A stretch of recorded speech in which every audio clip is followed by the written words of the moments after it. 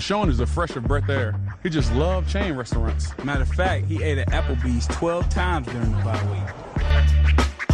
I love each and most of you guys. That really is still swollen, isn't it? It kind of looks like a football, actually. Thank you for that. Stitching, you got it. Thank you. Look, Hey, D, I like donuts, baby. Let's go. Stay focused. Work hard in school. You might not like school, but make sure you're working hard at school. Them bills are bomb. Them bills are bomb. It's your boy DM3, and you're listening to the Witty, Not Funny Sports Podcast on the Built in Buffalo Podcast Network.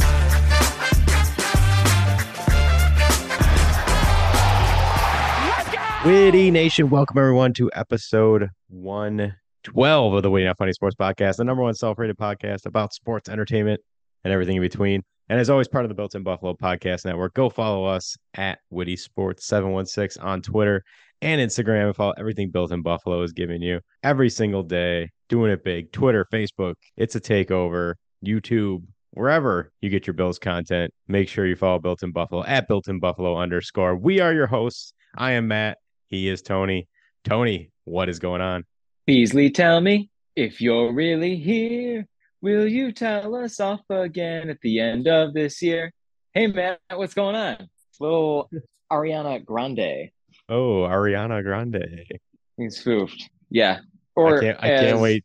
Cole Beasley might call her Ariana Large. We're already starting with the Cole Beasley hot takes. Well, you know, I like to see things through his lens, if I can. Through it his helps gap me tooth. to cope. I like to see things through his gap tooth. Wow.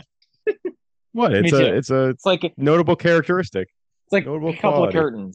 Peering through the curtains. Staring through the curtains. Yes, exactly. We will have a lot to say about Cole Beasley when we get into our Bills talk. Tony, something stupendous happened to me this week. I was at my parents' house watching the game with my father, the Bills-Jets game Sunday, and lo and behold, my mom stumbled on some old trinkets of mine. And these old trinkets are the holy grail, in my opinion, of NFL memorabilia. The mini helmets you got for like a quarter. Oh, from Topps. Yes. I have almost the whole collection still intact. Are these the greatest thing you could get for a quarter ever? Like, these are the original Pokemon. Like, you got to get them all. I would get so mad, I remember, wanting to complete the collection, say I needed the Buffalo Bills and I already had all the other teams, and I'd pull a Bengals or something. I get duplicate Bengals. I'd be so upset. It ruined my childhood. I can tell you this, man.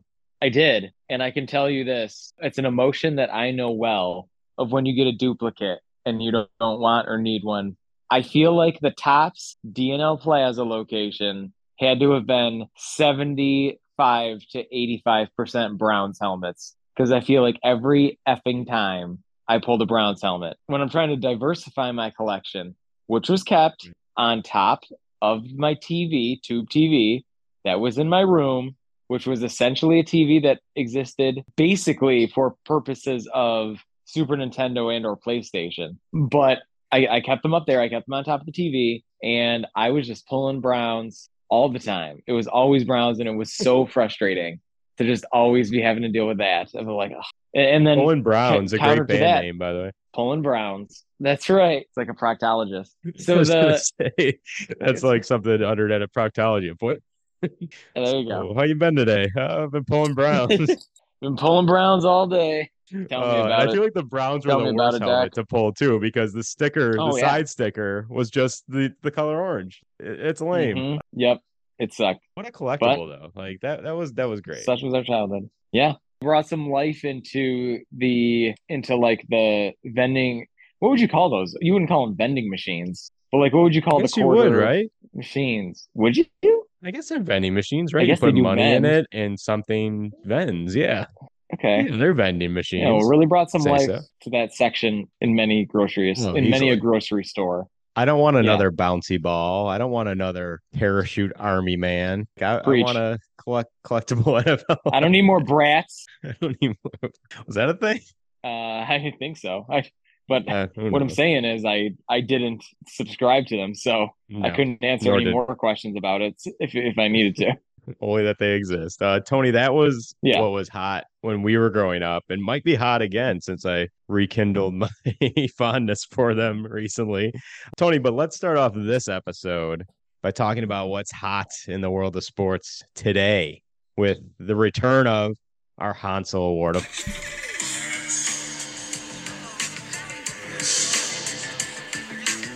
Hansel is so hot right now. Hansel. Of course, listeners, you know Hansel is always just so hot, never turns it off. He's so hot Hansel's right now. so hot right now. Tony, you do the honors. What or who are you giving your Hansel Award to this go round? My Hansel Award is going to Fantasy Football Spite Amendments. Now, as you know, Matt, this week for many a league started fantasy football playoffs that we are setting our lineups and preparing for. But you know what's also happening is that every fantasy football group chat is heating up with the bitterness of those who just didn't make it into the playoffs, but are finding it to be a systemic issue more so than a talent of their team issue. And that conversation is going into some version of what is this bullshit that I didn't make the playoffs when my team scored more points, had more wins, etc., whatever the scenario is. Right. But now that pushes on for spite amendments to ensure that that situation doesn't happen next year, in the opinion of one, or based on the opinion of one player in those leagues. So they are proposing their amendments out of spite, their spite amendment. And right now, there's no hotter conversation in the world of sports than those proposals. I like it. I like it a lot because in our thoughts and prayers, by the way, go out to all those who missed the playoffs due to a non-scoring Tyreek Hill fumble recovery return, which almost happened to me as well. Luckily, I won by 6 points instead of lost by 6 points. But if I lost by 6 points and I have Tyreek Hill on my team and I didn't get any points for that fumble recovery touchdown on Monday night, I would have been livid, absolutely livid. So thoughts and prayers out to all the fantasy football owners who missed out on the playoffs because of that one wild play. Tony, what are your thoughts about fantasy football league punishments?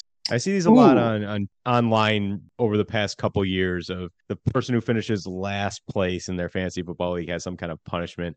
I think the most famous one, the most viral one I saw was a man had to sit in a Waffle House for 24 hours. And for every waffle he ate, he got an hour taken off of his punishment. Mm-hmm. What are you feeling about fantasy football league punishment? You know, it's a game of one-upsmanship for creativity. If you're not going to be creative and original with it, just don't even bother. So like Waffle House is good.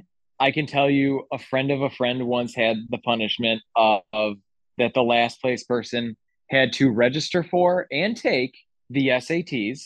I know that, there was one that I had in the chamber. Did they allow him to take the SATs? I don't know what happened. Okay. Maybe got his highest score ever. I feel like if I had to take the SATs now, I would beat my scores in both categories. I would hope. I feel like I'm right? the best version. Yeah, I think I'm the best version of myself right now. I think I would do okay. Wow. Hot take. Let others judge that. Oh, okay. Matt is someone who I've known for 20 years, for over 20 years. You don't agree with that? That says a lot. Very interesting. Have to sit on that one for the rest of the night and the rest of the episode now. So great. I don't know your SAT scores. How can I make a fair comparison?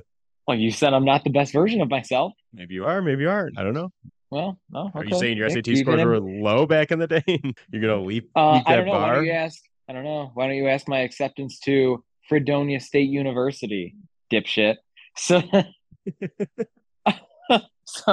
yeah, I mean, I'm in favor of them if they're creative enough. I don't like if there's what's supposed to be some kind of trophy, and usually it's some just like, immature, misogynistic, or like dumb trophy, some stupid thing that like, now I have to keep this trophy in my house. Okay, like you have a trophy. I'm not impressed by those. I think it has to be an act, like a Waffle House or SATs or who knows what. Yeah. The more creative, the better, for sure. Tony, you ready for my Hansel Award?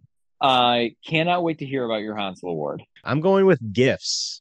Giving of gifts as my Hansel Award. Of course, it is that time of year, Tony. GIS or GIFTs? GIFTs, gifts. Okay. It's that time of year, Tony, of course, the holiday season where we show the others in our life how much we love them by how much we spend on them in the giving of gifts. In the sports world, there was a lot of gifts being given recently. Most recent gift, Kyler Murray's ACL injury. And his ACL gave him the gift of being able to now sit at home for the whole year and play Call of Duty and level up. So, Kyler Murray, thank your ACL injury. More ACL injuries this year, by the way. It's a cause for concern. It seems like it. It seems like there's an increase this year based on that we are more directly affected by it this year, I think. Is human evolution devolving? Are muscles getting weaker? Yes, but that's beside the point. Are muscles getting weaker? Are they becoming more snappier? Are we devolving as a human species? I think it's yes on all those fronts. Or is it evolving more towards nobody needs ACLs? Well, I guess actually, if I'm going to turn the wittiness off, if our health is increasing and we're doing less natural hunting, gathering, woodsman-y stuff, I suppose I would assume that maybe we are devolving into being more healthily sensitive. Are we doing more because hunting, gathering? No, because we're doing less. So we wouldn't need to be so strong and durable. I was going to say, are we on the Oregon Trail here? Am I going to die of dysentery? Dysentery? Yeah. Am I going to ford the river? Matt, we should be so lucky as to leave this world because of dysentery. Absolutely. Doing what we love. It's better than an ACL injury. And pulling some Browns. Other scenarios of gift giving recently. Floyd Mayweather recently gave 5 kids at a Los Angeles Clippers games $1,000 each. Just giving kids money. What a life! What a life where you just hand out thousands of dollars on a whim.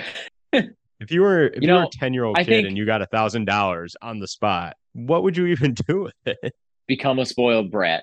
My thing is like, man, I bet you there's so many adults in that room that are just like, I need it way more than them. This is horseshit. Right. What are they going to do? Give that to me. I'll put it in your bank account. Yeah. Which is also to that kid, it's $1,000. That means it's 4,000 mini plastic quarter helmets from the vendings. That's an investment, Tony. That's money well spent. That is. That's some smart. You're going to get all 32. Economic savvy right there for those kids. Maybe you couldn't even get all 32. Maybe it's like this is like a McDonald's Monopoly situation.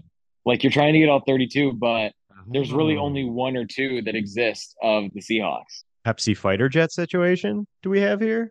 You can get all the Pepsi points, but you can't get that fighter jet. Right.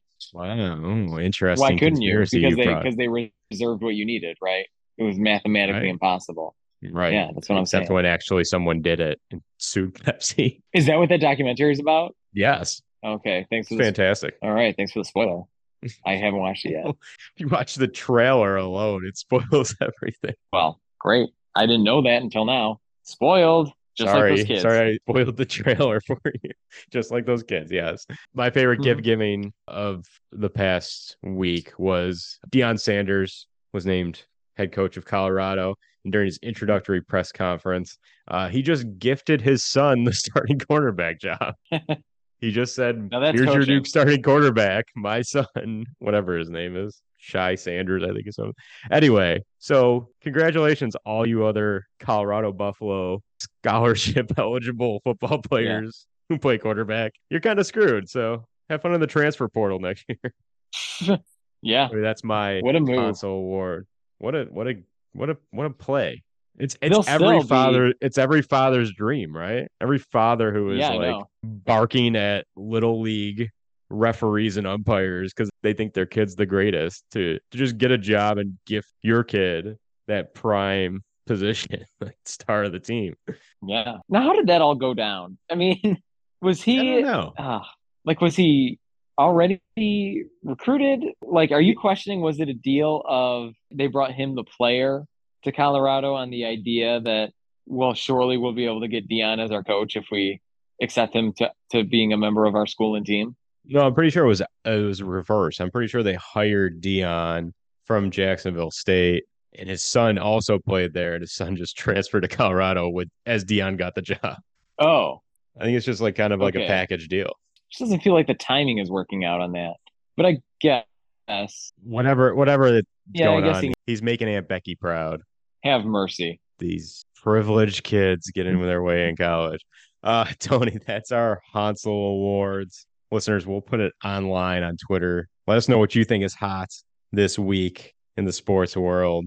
There's so many. There's scandals. We could have done scandals. Dan Animals, Snyder, scandals and animals. Our new FIFA, format. scandals and animals. Chris Paul sleeping with Kim Kardashian. There's so many scandals going on. FIFA, just in general, scandal. Could have done that. So, listeners, let us know what you think is hot this week. Who wins your Hansel Award when we put it on Twitter?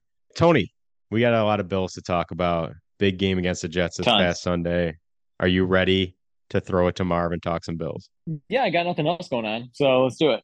Hey, why not? We're here. You and I are here. We've allotted this time. We might as well do it, right? That's what I'm saying.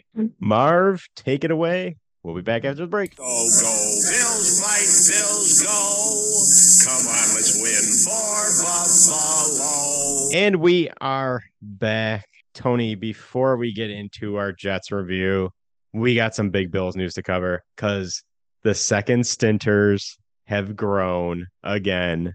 This week, the Bills signed Dr. Fauci's favorite player in the NFL. I was just going to say COVID's favorite. Yeah. Tony, Cole Beasley is back with the Bills, signed to the practice squad this week. What do Brittany Griner and Cole Beasley have in common? Maybe they're both Russian government political pawns, but no, actually, they're back where they belong. That's the real answer, Tony. How are you feeling about the Bills signing Cole Beasley, growing the second stinters, getting the band back together? You and I, in a word, not fans in the past of Cole Beasley, so I'm intrigued to see what you think right now. So not fans in the past of Cole Beasley, but also big fans in the past of Cole of Cole Beasley. Yes, I mean I am looking quickly at the a Cole Beasley autographed. Yes, I'm looking at a Cole Beasley autographed Bills lunchbox right now in my cabinet, and it's still there. Okay. Devin Singletary also signed it. Not a big deal. Mm-hmm. While he was squatting. And Cole Beasley, and Cole Beasley was very nice to me when that transaction went down. In a word, though, I would say overhyped. People are talking about this like it's a big signing or like it's a huge difference maker. I have to say, I think that, I mean, what have we seen out of the other second stinters? Mixed results. Yeah, very little. I would say AJ Klein is probably the most significant second stinter. I mean, of the midseason signings. Otherwise, I would say it's Shaq Lawson and of the midseason signings, of the unexpected second stinters. And I am looking at a Cole Beasley, not even coming from a team. I'm looking at Cole Beasley coming out of retirement here. I don't expect that much out of it. I think he might be, rotational and periodically make contribution, but I'm certainly not putting him on a fantasy team or anything like that. And I think that it will kind of be like, oh, it's fun now to talk about, but will he be anything more than what Smoke Brown is to us now? I don't know. Maybe not. I don't think so. I still see the other players that have been with us all year to still be more on it. But overall, I guess I'm not disagreeing with the signing. I think it makes sense for the struggles that we've been having. I think it makes sense for the team. I hope he can help. I think he can help. I picture a world where, I just got done flipping a car downtown in mid-February and Cole Beasley is somehow around in the chaos and I shake the man's hand. I say, hey, thanks for helping us win the Super Bowl. You can go away now. And that will be the end of it. But a piece of that is my existential theory in there that already I've been saying, in that this is the universe bringing the people back to us that deserve or belong on the team for when the magical moment happens. And I would say Cole Beasley is certainly one of those players that has been, and is a big part of things. So I think it's only fair and fine that he joins us for what is to come in the coming months. Destiny, baby. Destiny. Exactly. I think it's perfectly said, everything you just said there. And as you stated, it does go with your theory that you've been reiterating all season pretty much of these players are back with the team because it's a destiny thing and a fate thing. And they're the players that have gotten us to this point and eventually to a point of winning a Super Bowl, and they deserve to be part of that celebration as well. So it does feel like the universe is kind of existentially saying something to us in this case. Two things. I do respect Cole Beasley. We haven't respected him in the past for statements made and behavior around the team, I guess. But I do respect him for the way he left Tampa because he threw wild shade at Tom Brady, which I think every Bills fan can appreciate because he said he was retiring to be with his family. As Tom Brady unretired to not be with his family. So appreciate Cole Beasley throwing shade there. And I do think in his first press conference back, I thought he was very upfront and handled the questions and was very honest with the media and subsequently then with the fans. I thought he did a very admirable job. So from an on the field perspective, I like it. Like you said, he adds an element to this team, to this offense that they currently do not have. Where they expected Isaiah McKenzie to fill that role, to be that slot receiver, to be that replacement for Cole Beasley, has not come to fruition. Isaiah McKenzie, I think, is who he is. He's a fine player who is good at what he does, but asking him to be the guy who kind of understands zone reads and concepts. And I don't think McKenzie gets those aspects. And I think Cole obviously does. He's done it his entire career. And it's something that ever since Jamison Crowder went out, we've been lacking, is that pure slot receiver. And I think in turn or in tandem with that, I think Josh is missing a safety valve. The offensive line hasn't been great up until this point. I'm looking at you, Spencer Brown, you, Roger Saffold, as two biggest culprits of that. And Josh has been a little scrambly and improvisational, which sometimes that means Josh is at his best because he makes magic happen when there's a bunch of Browns being pulled or whatever we said earlier in the episode. But I think having a safety valve in Cole Beasley, a pure slot receiver who he can dump it off to, who we can trust, who will catch the ball because drops have been pretty prevalent lately and an issue lately. I think that's a good thing. And yes, his time at Tampa was left little to nothing of, man, this guy can still do it. And people say he's washed, he's old. He's old and he's tail end of his career, but he literally has to run like 5 to 10 yard intermediate routes. I think he can still do that pretty well. And he looked pretty sharp in practice this week when he rejoined the team. So I think it's a good signing. It seems to be well received in the locker room, which, is always good. You worry about a guy who left on not so great terms with the fan base, maybe with the executives at One Bills Drive. It seems to be everybody's on board and supporting this move.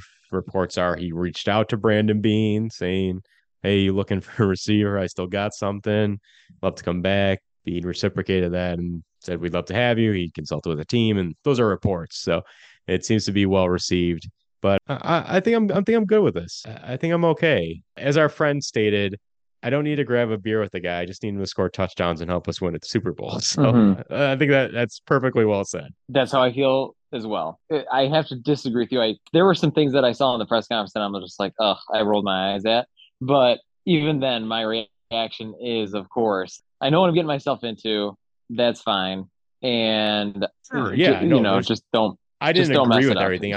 I'm just saying I respect him for addressing it and not kind of, the past is the past kind of mentality. Right. I'm just saying that. Is this Rachel Bush's favorite signing other than eventually when her husband gets a new contract? I wonder what that is like what the group dynamic is like in there. Because you'd think that the two people of Poyer and Beasley, we would be seeing more evidence of them being thick as thieves. Chummy? Yeah, yes, being chummy. That's a great terminology for it, yes. But I don't know what's up with these people. This is also probably a classic case of this isn't really their identity. It's just what we know about them. Yeah, from what we see through the media's eyes. Right.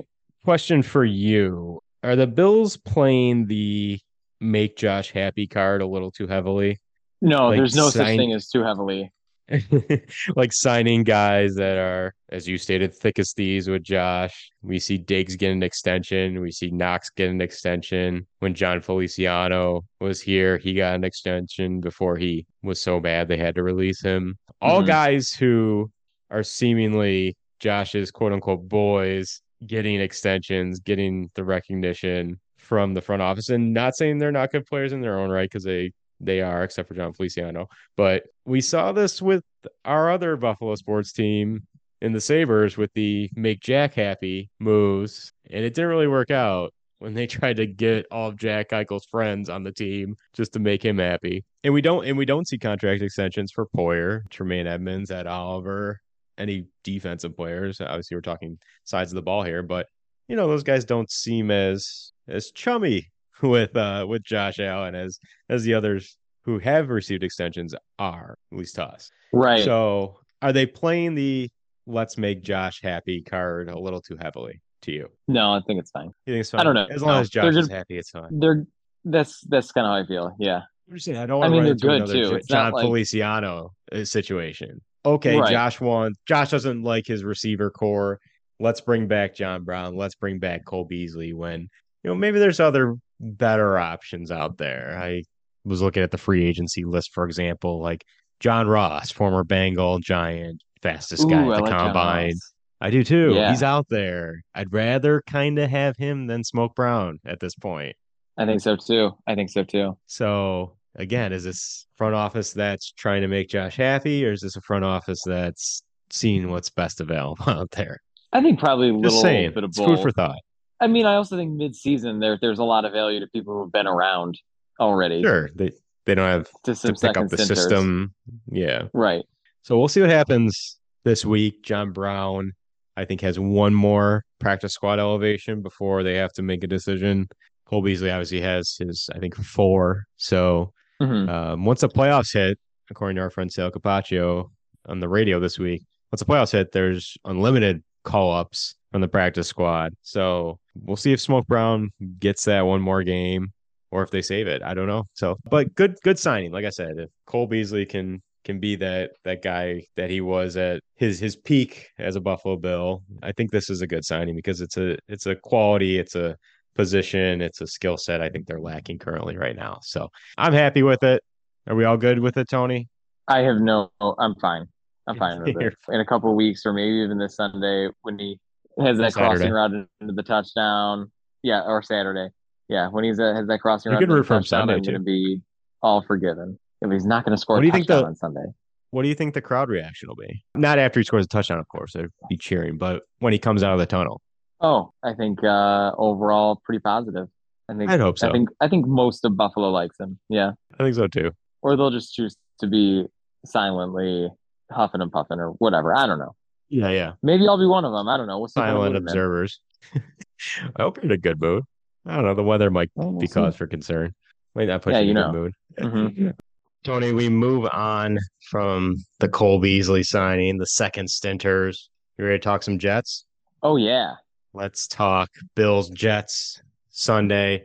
Of course, listeners, we start all our game reviews the same way every single week with a so bad it's good review. Tony, are you ready? Oh, yes, of course. He's ready. He's got his notepad, yellow legal pad ready. Here we go. Cue the music. Week 14. We head to the Ralph where it wasn't a green day as the Bills beat the Jets on the Boulevard of Broken Dreams and Broken Ribs for Mike White. As Matt Delano said, there's something about burying a quarterback. Bills Mafia was saying good riddance and wake me up when the first quarter ends as they look for Josh Allen and the offense to stop hitting that snooze button over and over and over again.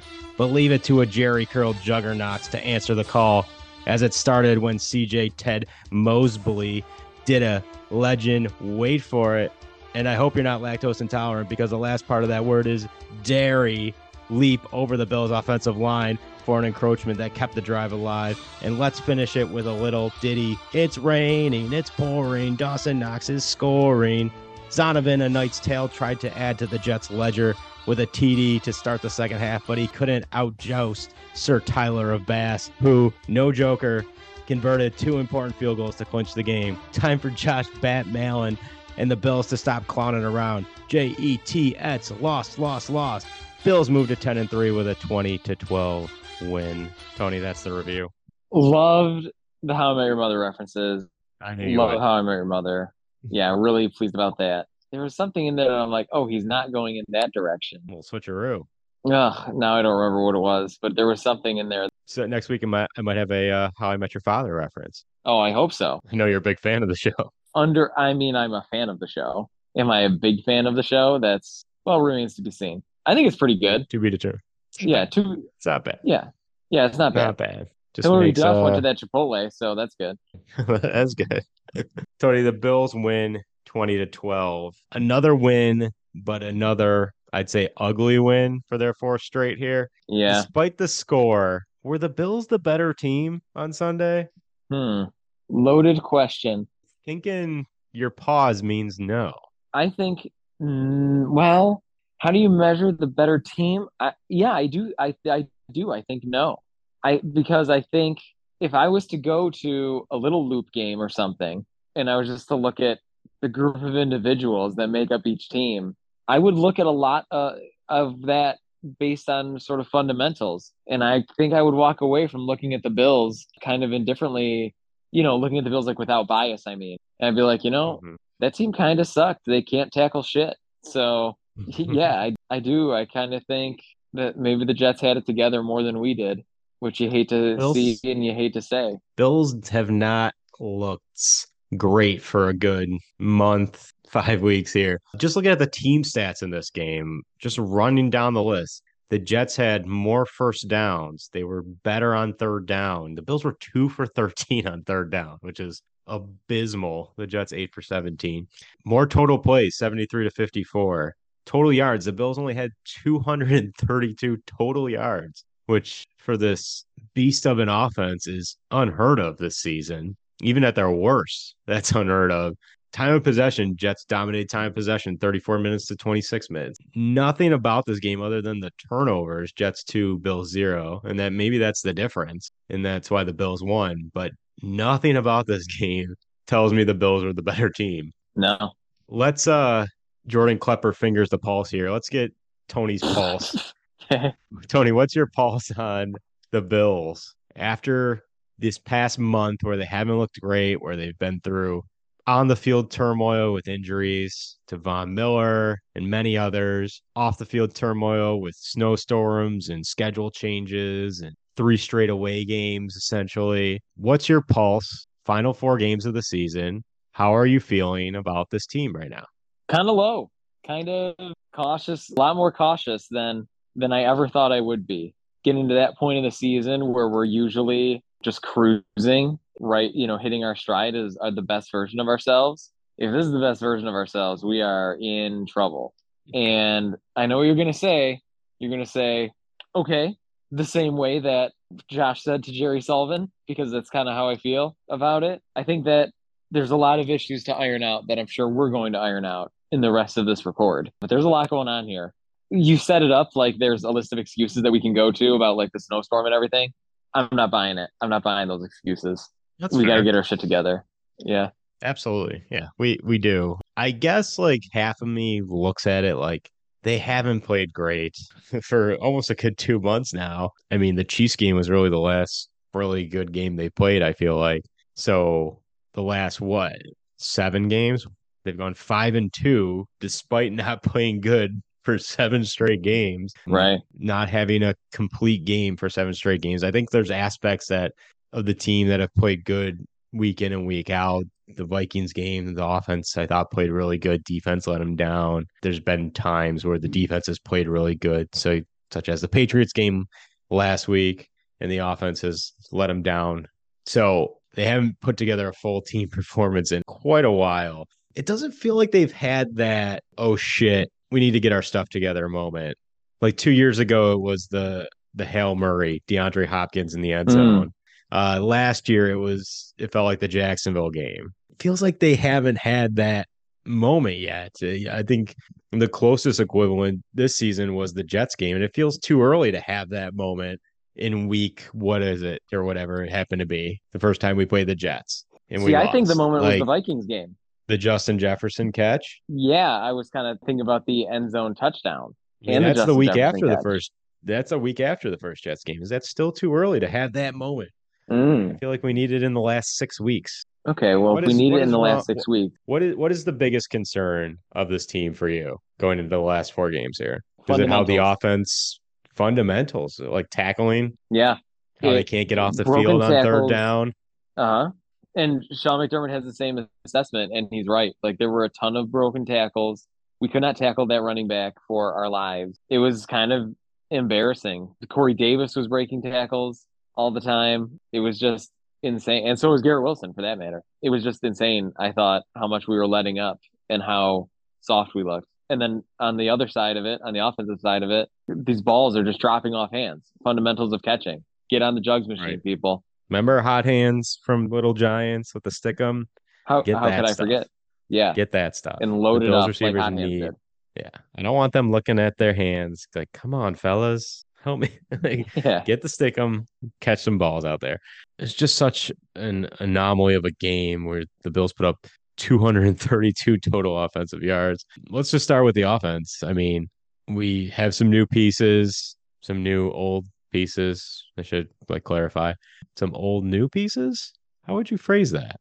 Some new old pieces or old new pieces? I think some new, well, so I don't think it'd be old new pieces. But they're old in age, so it could fit. It could fit both ways. I think that's why I don't like it though, because I don't think that's what we're trying to say. I just don't know what this offensive identity is. In the Patriots game 2 weeks ago, I thought we hit a kind of a pivot point of, okay, this is what our offense is going to be. Josh is going to take what is given to him. We're going to utilize James Cook more.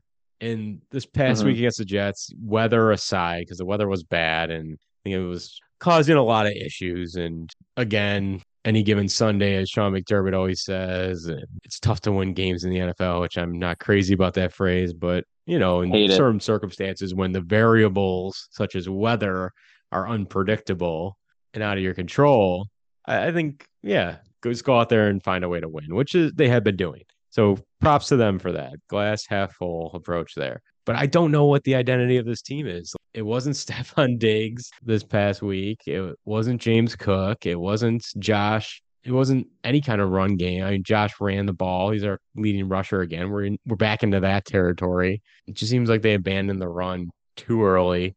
Isaiah McKenzie, face of the franchise for having a couple nice games in the prior weeks, falls back. And again, Josh only completed 18 passes, so you can't really fill up the stat sheet when your offense isn't clicking like that. But a couple drops from McKenzie that led to drive stoppages. They're utilizing Dawson Knox a little bit more. I don't know. I don't know. It feels like Ken Dorsey's learning on the go here. I guess that's what it comes down to me. He's kind of figuring it out as he goes, and he's been fortunate enough this season to have his first season as an offensive coordinator to have a core set of players that have camaraderie, continuity, and on top of that are super talented to kind of mask his faults in play calling and schematically and that's what it kind of feels like to me. And as teams adjust to what the Bills are doing and they start to run two high safeties and force Josh to do things that maybe he doesn't want to do or throw in the middle of the field, which they don't seem to be doing much of this year. Ken Dorsey doesn't have a counter punch to that because he's so vanilla. He's so new. It just seems like we're seeing an offense going through some growing pains, and these are growing pains you want to see mid-season, not in the home stretch here. That's my opinion. Yeah, I agree with every aspect of that opinion. It's way too late to play these games of Dorsey trying to figure it out. And I do feel as though Dorsey is trying to put a square peg in a round hole because the square peg is the only one that he kind of has. And maybe this is just me on sort of just always waiting for a certain, not assessment, but prediction, I guess, that I saw in the early season of us, based on our signings and how in the mirroring of Dorsey's Miami U team to this team. And I'm like, well, Dorsey, if he's trying to do that, and if that's kind of what he feels a successful offense is, the problem with that is that he was the worst player on the offense in the time. Right. And he was managing it. So is he not understanding that Josh is the best player on the offense and that it's supposed to not be a game manager just getting the talented players the football, but you don't have Willis McGahee, you don't have Kellen Winslow. Is instead the inverse of that it shouldn't be this, because I mean that's what we see also in the yak yard focus of the offense and how the offense is designed. And I think that that is what he wants to be the identity, but I wish he would be more, I guess, open-minded to this idea that like it doesn't have to be that. We all miss the days, and the reason that a lot of people are blaming Dorsey more and more week after week is that, you know, we miss the old days of just seeing Josh just fire bullets all over the field. And we are just like longing for that of the old days. And this was the game where I miss Dorsey the most, in that I miss the aggression and I miss the Josh focus, the Josh centric style of the offense. You mean you miss Dable the most? Yeah, that's what I mean. Is that not what I said? No, you said Dorsey. Oh, yeah. No, I don't. I'm like, he's still here. So, yeah. So what I'm saying is I hated so many of the play calls, and it felt to me like the play calls were that Dorsey was not playing to win. He was playing not to lose in a lot of the play calls, because we just could never successfully go for the jugular. And a lot of that has to do with drops. A lot of it has to do with the lack of fundamentals. A lot of it has to do with what we're dealing with. But I'm looking for us to turn on the juice here and be a lot more high powered than what I'm seeing. My patience is wearing thin is kind of that, because I long for the old days. The vending machine helmets of the Bills offense, if you will. Exactly. Yes, exactly. It's perfectly stated, though. I mean, every time it's an old trope, it's a cliche trope of they're not playing to win, they're playing not to lose. But this game, it seemed very evident that that was the case. You look at the final 3 drives of this game for the Bills. Third last drive, 3 plays, 1 yard gained, safety on a block punt. Second last drive, 3 plays, -5 yards, punt. Yeah, the fuck. Dorsey. Final drive, 3 plays, 5 yards, punt. Like, what are we doing here? This is one of the highest scoring offenses in the league and has been for years now. But the same players that have been around for years now. There should not be 3 consecutive drives at any point in the game that don't even produce a first down, let alone positive yardage on some instances. Yeah, it just seemed like they were playing scared. They were playing scared of the Jets, which I never thought I'd say, I never hoped to say, but it just seemed like they wanted to get out of there, and hopefully the football gods would be on their side. And luckily it worked out for them this week. But if they play that way moving forward, they might not be so lucky. They've won a lot of 1-score games, close games recently that they haven't played great in.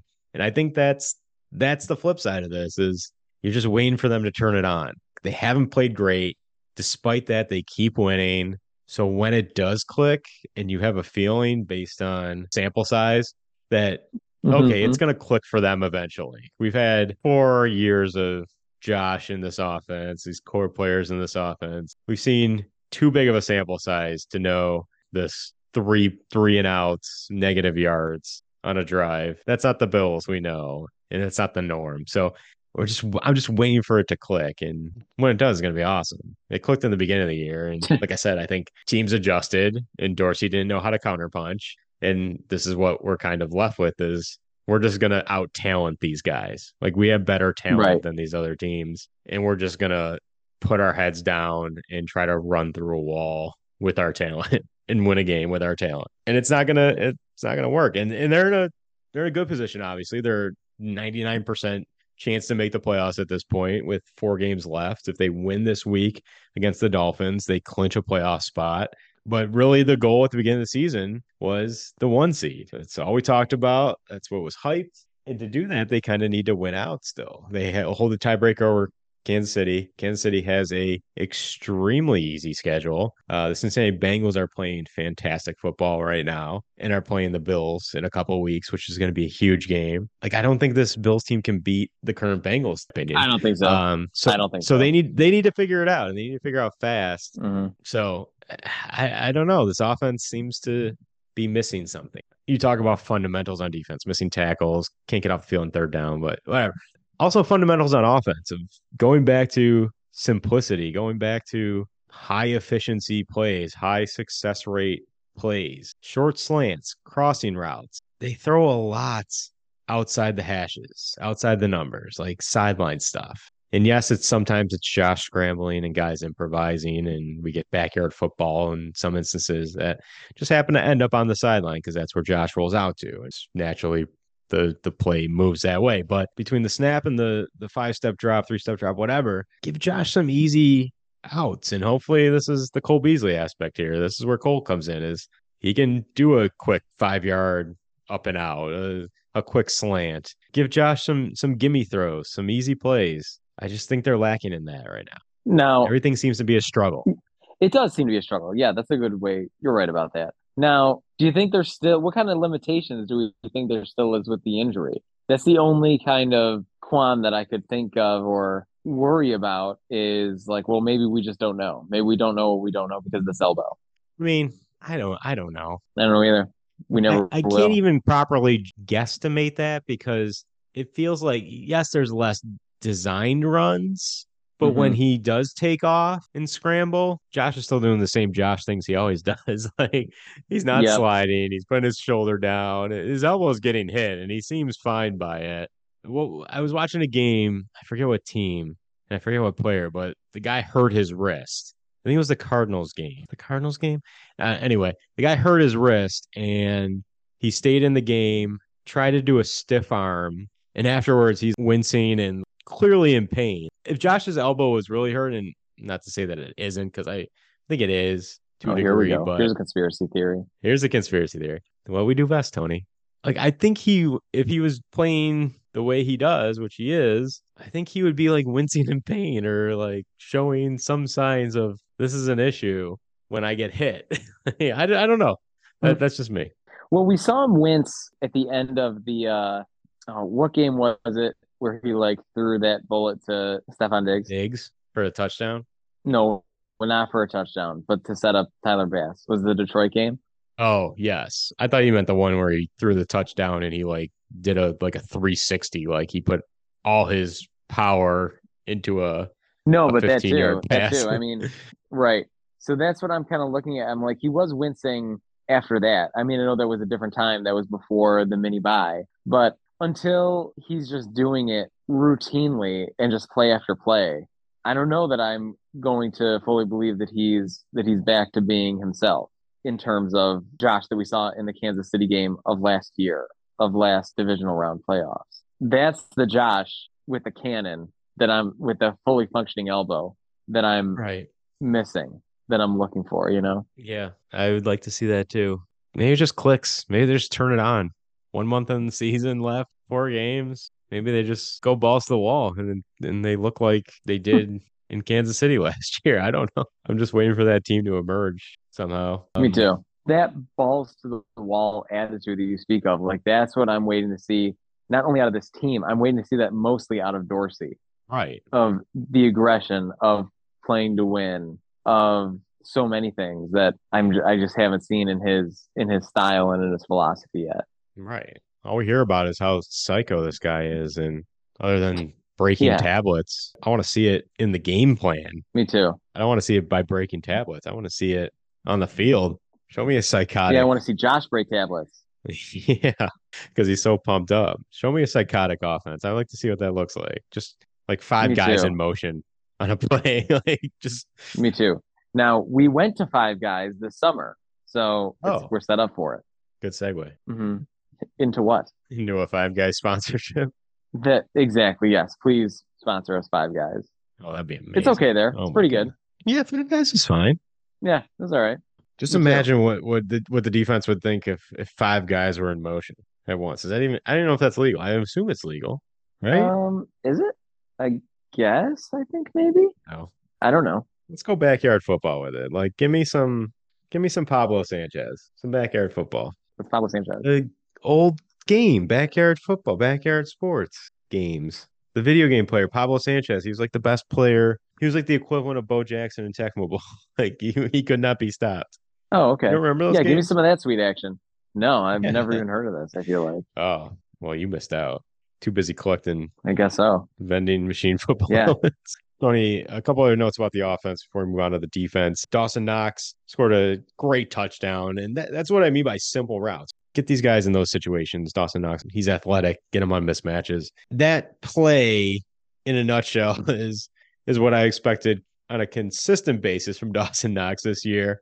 And again, we talk about Ken Dorsey's maybe shortcomings. Please use Dawson Knox more in that way. Like, use his athleticism to your advantage, not as a blocking inline tight end, but get him out in the open field, get him in space, have him use his physical ability to make magic happen as it did on Sunday against the Jets. I put on Twitter the day before, like, Dawson Knox is going to have one game this year where it's like, oh, that's the Dawson Knox we expected this year. And we didn't get it full-fledged on Sunday, but we got it in that one play. I want to see more of that Dawson Knox. He looked good in that play. I saw a lot of heart in that play. Watching the replay of being there, it was as though like there was an Angels in the outfield situation, in the sense that it looked like he was going to just be just short of the goal line. And then all of a sudden his body moved seemingly in midair, right to land over the goal line. I have no reason to believe it was not an Angels in the outfield situation. That's what it looked like. It was the ghost of Ralph pushing him over the goal. Oh my gosh. If there's an Angels in the outfield situation and the Angel is Ralph, I would be blown away. There's no way he has angelic powers in his afterlife experience. Who would be the Angel in the outfield Bills version? Let's think of this. Ken Hall? I don't know. Was he a good dude? I don't really know anything about Ken Hall, the man. Okay. He seems like a good dude. I don't know. Paul Tagliabue? No. Bill Polian? Oh, no, he's still alive. Barely. Yeah. Paul Tagliabue? Was he a good guy? I don't know. Were any Bills I feel like it would make sense that... Have any Bills players from the past died? Yeah, is there any dead Bills? This is a good topic. James Hardy? Jack Kemp? James Hardy? Is James... Oh, James Hardy. RIP. Too soon. There you go. James Hardy is our only example here. So James Hardy, thanks for pushing Dawson Knox across the goal. Yes.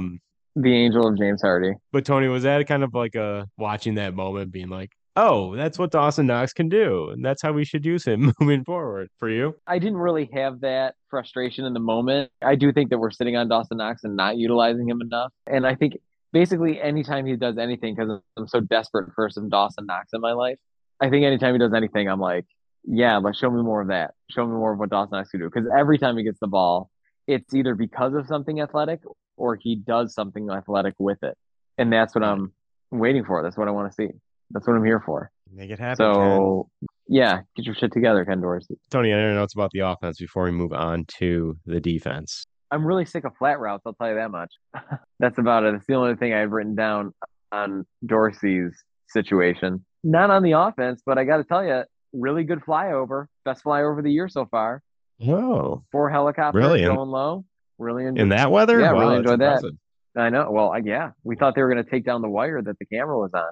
It's not exactly the offense, but it's, it's America's offense. So, all right, exactly. Now, yes, let's. I'm ready for the defense. Let's go. Before I move on to the defense, the only other note I had about the offense was there's been too many times this year that I've seen Roger Saffold at the end of a play standing up like he blocked no one. That's another one we can add to like the preseason disappointment list. Like we thought Isaiah McKenzie would be a huge part of this offense. We thought Gabe Davis would be a suitable wide receiver too. Not Roger Saffold. He's been okay. He's been a disappointment himself. Maybe a disappointment in overhyping of Aaron Kromer in the offseason. I think that's fair to say the Kromer situation. Yeah. This offensive line has been a bit of a disappointment. So let me ask you this. On draft day, how early do you want to see offensive line go? Oh, interesting. Well, not round 2 because we've had pretty bad history with drafting offensive linemen in round 2.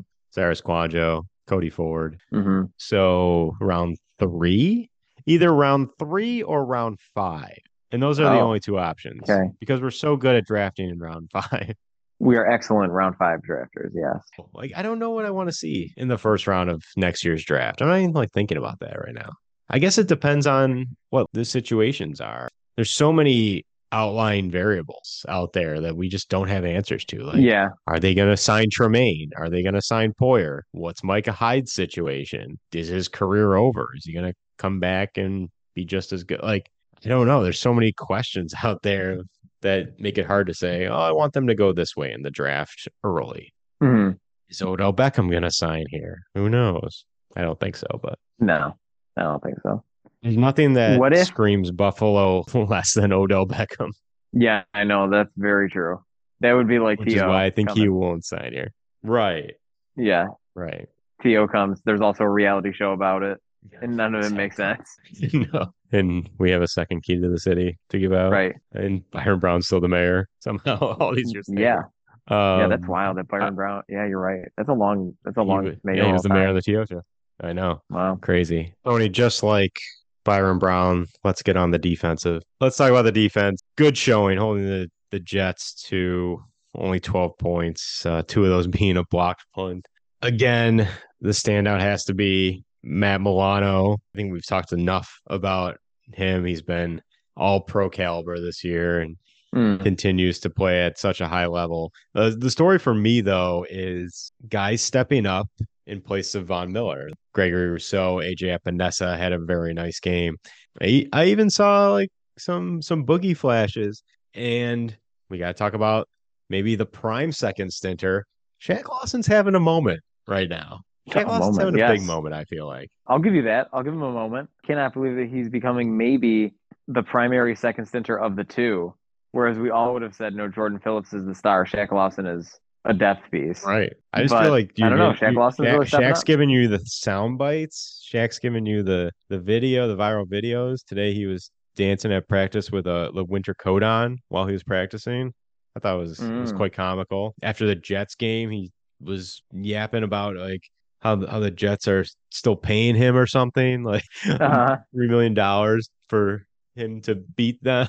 So I feel like Shaq's having a moment, and he's playing well on top of it on the field. I mean, we talked about these guys, second centers, coming back to revitalize their career, continue their career, whatever. Shaq Lawson is the prime example of that because, I mean, he bounced around to 3 different teams before he rejoined the Bills, and he's been, I think, one of the more important players, and especially since Von's gone and is out for the year. Like, he may be maybe one of the more important players, hopefully in a deep playoff run for the Bills here. Well, I mean, I hope it doesn't come to that in the sense that we need Shaq Lawson to be an important player. But if he's going to be, I'll take it because I'll take an AD for playoff run. But yeah, he's been stepping up, and it's been kind of fun to watch. It's weird. I have Shaq Lawson amnesia in the sense that it's like he's working hard to make myself reminded that he's on the team, because he could get like the most amazing sack, and then I will, within 20 seconds, again forget that he's on the team until he makes his next amazing play.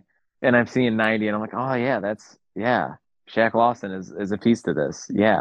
How could you forget? He's just as charismatic as the first stinters. Yeah, I guess you're right. He certainly is. He's in his element. He's the best version of himself.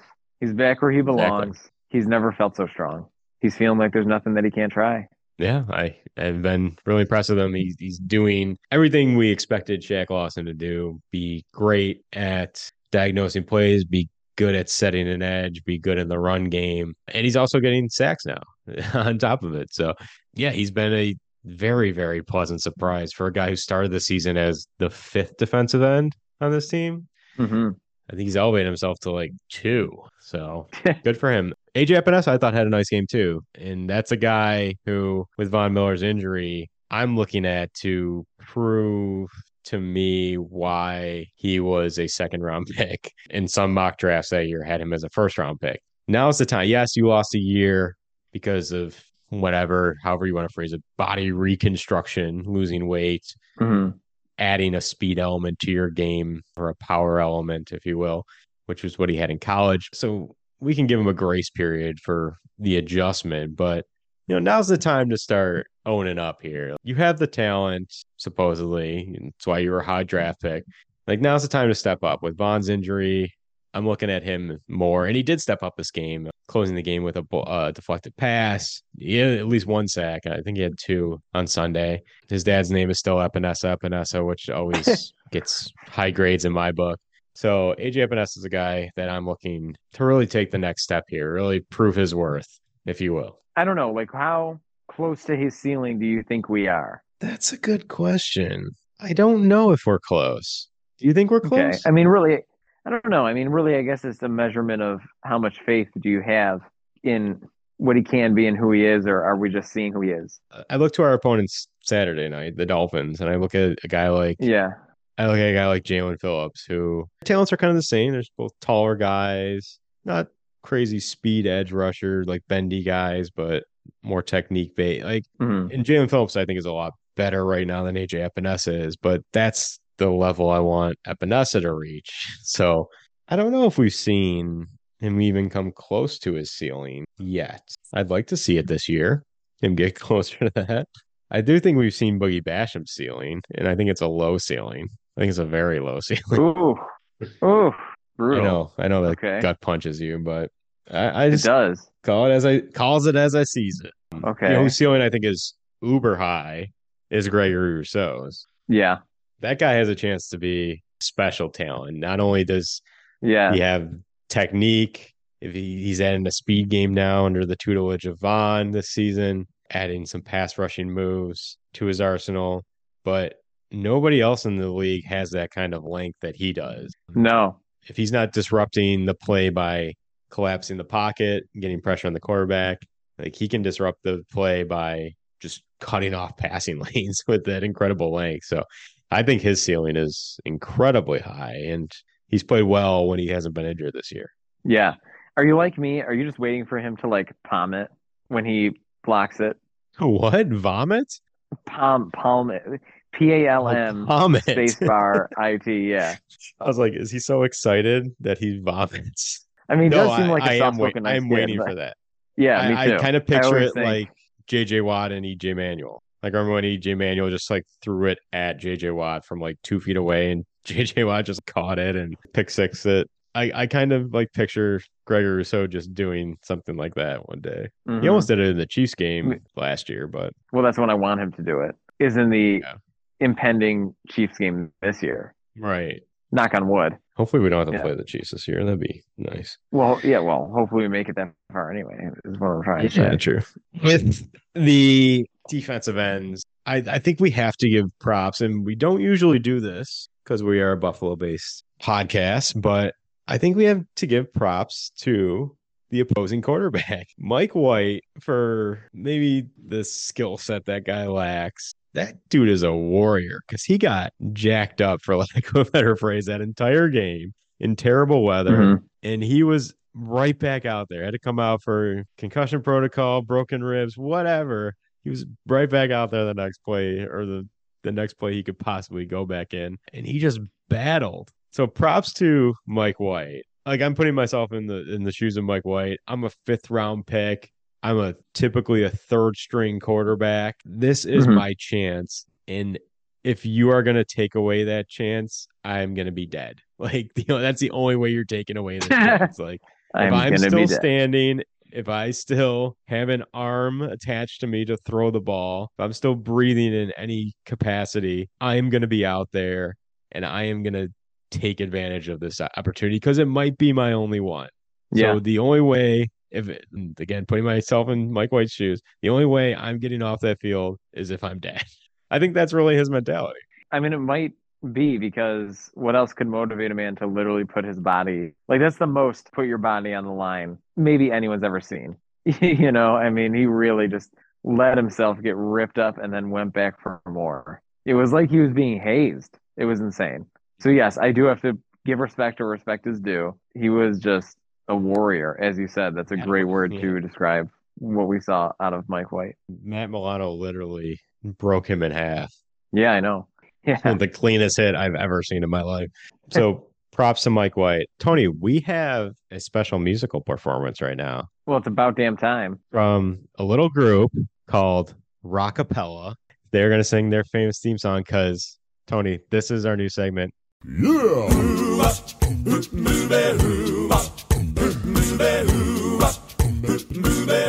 Tell me where in the world is Kyrie Elam. Where is Kyrie Elam, Tony? He goes from Nashville to Norway, down there to Zimbabwe. Can I tell you a fun fact about this song? Please do.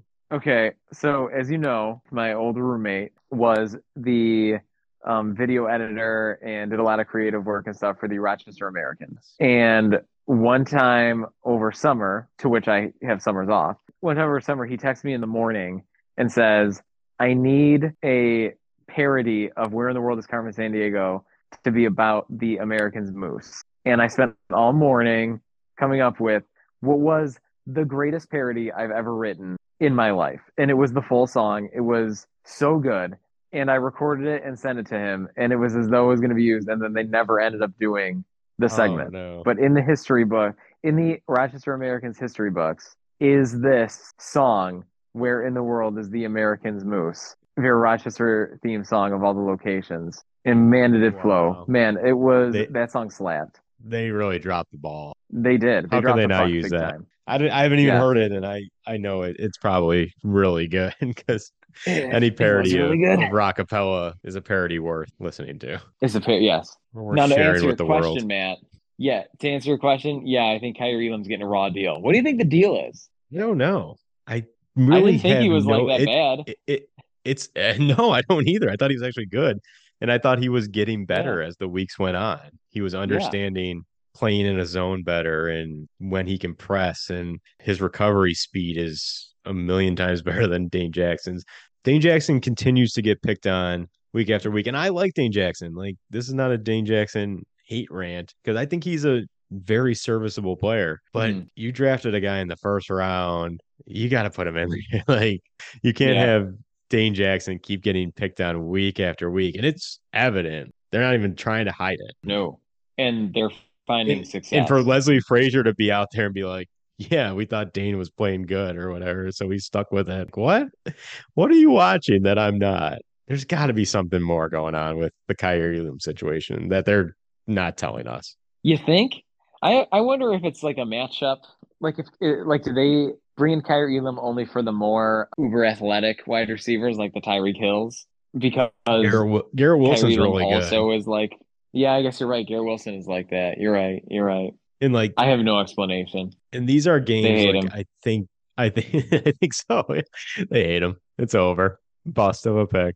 And I feel like these are games like you want your first round rookie to get reps in. He should be full go come playoffs, and it should be him and Trey White running the show at the cornerback. Yeah, that's what we all. Yeah, that's what we all envisioned. That's what we all expected upon Trey White's return. And the Jets have a decent offense. I wouldn't say it's good by any means. I wouldn't say it's the league worst by any means. Good wide receivers, Corey Davis, Garrett Wilson are good wide receivers. But the Patriots 2 weeks ago, Mac Jones, that set of receivers, that's the game I want Kyrie Elam in, because that's the game he should be getting reps and experience in. Those receivers aren't beating him. He's a good enough player where Kendrick Bourne isn't doing anything or Nelson Aguilar is not doing anything against him. I don't know what's going on. So where in the world is Kyrie Elam? Is he even on the sidelines? I want to at least see him on the sidelines to know, like, he's still part of this team, because I don't see him. I know. There. Well, he got a special teams rep, I guess, or so they say. Supposedly. Yeah, so they say. Yeah. Make him earn his paycheck, his game check. I don't know. It's a concern. It's a very, very big concern. Yeah. You would think your first round pick this late into the season would be a stalwart in your starting roster, starting lineup. So, or your active roster. I don't know. Your guess is as good as mine at this point. I wish I had one. Me too. The only other note I had was, good Lord, this team cannot get off the field on third and longs, especially. I'm of the sound mind that if a team has 3rd and 2 against the Bills, just take the false start. Just make it 3rd and 7. Maybe take 2 false starts. Make it 3rd and 12. You're better off, because this team cannot stop a 3rd and long. Someone make a play. We're choke artists. Do you think that's what it is? Do you think we just have a tendency of choking? Are we the new Jets? With the new Jets. Like I said, with the offense, it seems everything's a struggle. I just don't get how they can make 2 consecutive plays and then just S the B on the 3rd down. Yeah, but they do it every time. It's really amazing. It's really amazing. I don't know what the solution is. I don't know what the solution is. Just executing fundamentals. Tony, tell me. Find the answers for me. Oh. I'll give you one. I wrote all Here we go. Okay. This one goes out to Bills Mafia to do your part. Every 3rd and long the opposition has, streaker on the field. Distract them. Throw them off mentally. Nice. Every 3rd and long, one of you Bills Mafia, run out on the field, distract the opposing offense, throw them off their game. It's like Michael Scott switching the meeting at the last minute to throw them off their game. Just change it up. So that's my first solution. Streaker on the field every 3rd down. Okay. I have a similar one, kind of. Doesn't involve a streaker. Probably not similar at all. I would say what you want to do is send someone out, send like a cornerback out of bounds, kind of like tripping, fumbling, have them accidentally trip over the chain. And then the chain has to reset. And you hope that they reset it in a more favorable position. They're lost. It's all confusion. Just create chaos. I like that. The ultimate solution, of course, Tony, is nix the train whistle. Oh, geez. Don't tell me this. Oh, okay. The train whistle. Obviously, it's not working. Solution, I'm like, I've heard enough about the final solution. Like, this is not. No, the final solution is Bane from Batman causes an earthquake in the stadium. Get rid of the train whistle. I guess it is a final solution. Yes. Well, you can't hear it anyway. The sound system is getting exponentially worse by the game. Oh, and really? It is admittedly by the Bills, it is the worst sound system in the league. I couldn't hear a thing on Sunday. It truly, like, I could not. It was the only time that I've ever been to a Bills game, and I'm like consciously wondering, like, where is the train whistle? And I think it was getting played. It's just not even like the echo and everything that was surrounding the weather. Everything was just the perfect storm of you couldn't hear a darn thing that was coming out of the sound system, including the train whistle. I only heard it a few times. And I would say, if anything, that's why we saw what we saw. Maybe they didn't even know it was third down because of the difficulty in hearing the train whistle. I just feel like we need to switch it up. Oh, yeah, we do. Whistle we know that we doesn't get me pumped. I can't imagine it gets the players pumped. What if it's just silence? What if it's just like an eerie silence? Like almost like the COVID year when no fans were in the stands. I think that would, if I was an opposing offense and it was just silent, that would kind of freak me out. Yeah. Interesting. Reverse psychology. Yes. We got to switch it up. Do something a little out of the box. I like this. I like an outside of the box idea. Or when the ball is snapped, everyone claps at the same time. Just a single loud clap. Oh, just like once? Just once. When the ball is snapped. I was thinking, I thought you meant like instead of just the cheering and the loud noises on third down, everyone just does it like in syncopation. Everyone is on the same. Yeah. Yes, they got switched up. Tony, any other notes about the D, or are you ready to wrap this episode up? No, the only other thing that I'm talking about is it cannot be overstated how insanely good Milano has been playing. Insanely good. Yeah, like he's got to be the most important situation. But that's about it. Like that's really what it boils down to. I mean, that's where we're at. In Jordan Poyer. Like Jordan Poyer's earning a new contract. He is. He wants the difference between him playing and him not being on the field is night and day for this team. Oh yeah. Yes, the options behind him are not great, but he makes a huge difference. So I think that's the other notable thing. It is. Those two players are carrying it. Just as we are ready to carry this thing across the finish line. Here we go, Matt. Oh, the weather outside is frightful, but my drink is so delightfully cold thanks to Traveling Growler. And since we know place to go, keep it cold, keep it cold, keep it cold with a Traveling Growler koozie.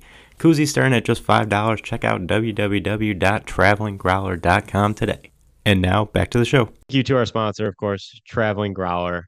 www.travelinggrowler.com. Quality koozie starting at just $5. 11 days, 12 days now before the holidays, Christmas, if you celebrate it. Traveling Growler koozie, great stocking stuffer, $5, awesome designs. www.travelinggrowler.com. Check it out. Also, check out the Way Not Funny apparel store, t-shirt store, whatever you want to call it. teespring.com. Search Way Not Funny, all one word. All the cool designs. Get one for your loved ones. Be the talk of your next Bills watch party. There's a game on Christmas Eve. Nothing better than watching a game on Christmas Eve, wearing some Witty Not Funny clothing. Support the podcast, teespring.com. Where to find the podcast? You can find the podcast, as always, on the Built in Buffalo Podcast Network, Spotify, iTunes, wherever your fine podcasts are listened to for free. Search Witty Not Funny, all one word. Search Built in Buffalo. If you like us, leave us a review, subscribe, show us some love. Show all the shows on Built in Buffalo love as well. Great content every single day at Built in Buffalo _ Tony, Twitter handles. Where can listeners find you? It's at, which is the A in a circle. Yeah. And then Tony Ambrose. All one word. Not a complete circle, though. No, it is not a complete circle. Which is enclosed. Which I think is font. I think it's font dependent. Interesting. Mm-hmm. To do more research into that. Yeah. It's at Tony Ambrose. And speaking of fonts, the A is currently a Christmas tree for the season. Oh, how festive of you. Very nice. Mm-hmm. Very seasonal. I like it. You can find the podcast at Woody Sports 716. No Christmas trees in that handle. Give us a follow. We'll follow right back. We love connecting with the Buffalo sports community out there. Twitter, Instagram at Woody Sports 716. Facebook page, Way Not Funny Sports. Give us a follow there as well. Tony, send out for the listeners. Take us home. Well, right after this Miami game, what's on deck. Hanukkah, happy Hanukkah to our listeners that celebrate because it's coming up. I thought you were going to say the re-debut of Party Down. Nope, that's February 24th. We all know that. Yes, happy holidays to all Witty Nation out there.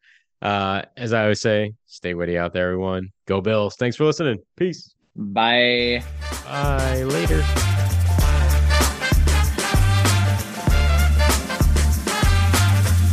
Marshawn is a fresh of breath air. He just loved chain restaurants. Matter of fact, he ate at Applebee's 12 times during the bye week. I love each and most of you guys. That really is still swollen, isn't it? It kind of looks like a football, actually. Thank you for that. The stitching, you got it. Thank you. Look, Hey, D, I like donuts, baby. Let's go. Stay focused. Work hard in school. You might not like school, but make sure you're working hard at school. Them Bills a problem. Them Bills a problem. It's your boy DM3, and you're listening to the Witty Not Funny Sports Podcast on the Built in Buffalo Podcast Network.